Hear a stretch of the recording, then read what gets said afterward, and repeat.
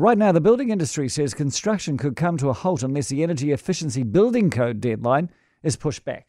Right, so this is MB and this is the new insulation requirements, and they aim to reduce the energy needed to heat new homes by up to 40%.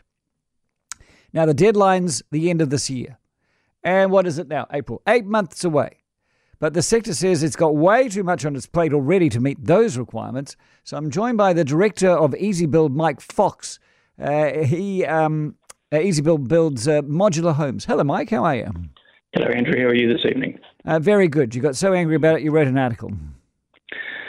Yes, I did. I realised that no one really picked up that there was this huge sort of train coming down the line towards them that they didn't actually realise was happening. I thought the opposition or the media might have actually picked up on it, and I thought, well, they haven't, so I'll write something and get people talking about it so at least they know what's going to happen. And here we are. So here's the thing. What's wrong with building insulated houses? It's a really good idea to insulate houses and to insulate them to a high level.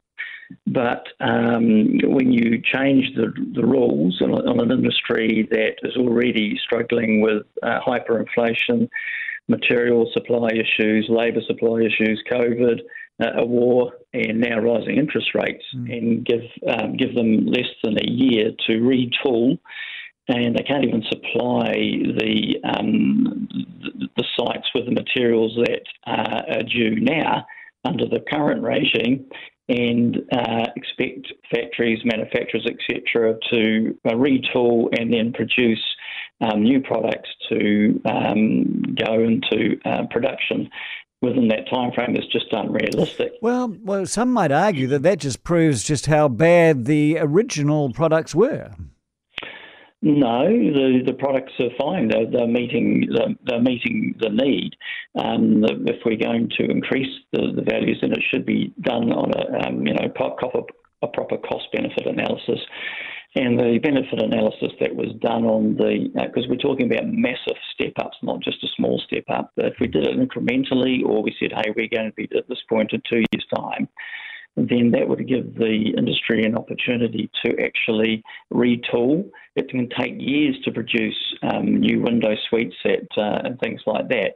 And I just don't think MB actually listened to the industry to say, hey, this is not necessarily a bad thing. Let's do it in a stepped fashion, in a measured fashion that is New Zealand-centric and not European-centric, because that's where they've taken the ideas from. Well, you're talking to a guy who's always said evolution, not revolution, because revolutions always come a little bit unstuck. But here we go. What happens if and when the industry can't meet these standards in 8 months' time? And I also come from a realist point of view, in that MB's not going to be going around every build checking out to see whether you've got the energy efficiency done. No, but there will have building inspectors that will be, and they won't be able to sign off the projects, and so the projects won't be able to meet the new code, and so they won't be able to be finished. So projects won't be finished, clients won't be moving into their houses, people won't be able to afford the change in the up-spec, because we're not talking in considerate sums here. On a modest house, it's going to be $25,000 plus. And when they went out for public consultation, they said the majority of people wanted it to happen and wanted it to happen quickly. Well, that's like everyone wanting a pay rise. Everyone says, yes, they want a pay rise, but actually, where does the money come from? It becomes a different story. Can we talk about that? Because, yes, you're quite right. MB said that 98% of their responses to the code supported making these new measures happen in the shortest time possible. So who were the non-realists who actually said that? Well, obviously not the industry. So what you've got there is that it was open to everybody. So a person who's a tenant in a house in Timaru can write in and say, yes, this is a great idea, and put a submission in. And they took the same credence to that as they did to a manufacturer like Fletcher's or what have you, who said, hang on a minute, we're not going to be able to produce this. And so figures can tell you anywhere. So, they might have had 98% of people who said it was a great idea. It's just like, do you want a pay rise? Yes, it's a great idea. So, they've used the figures to their narrative. Okay, so is the simple fix to this just to say, forget getting this done by the end of the year in 8 months, give us another year's grace?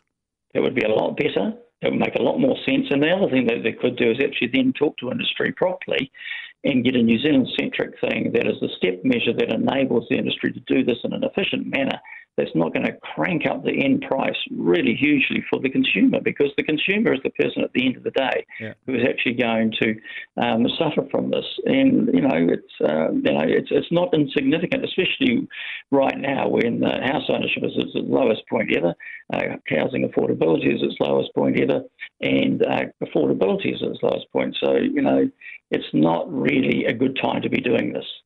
Well, good on you for making noise about this, because this is the only way things happen. The squeaky wheel gets some oil. And so thank you so much for your time today, Mike. All the very best. Thanks very much, Andrew. Good evening. Good evening. That is Mike Fox. He is the Easy Build director. They make modular homes.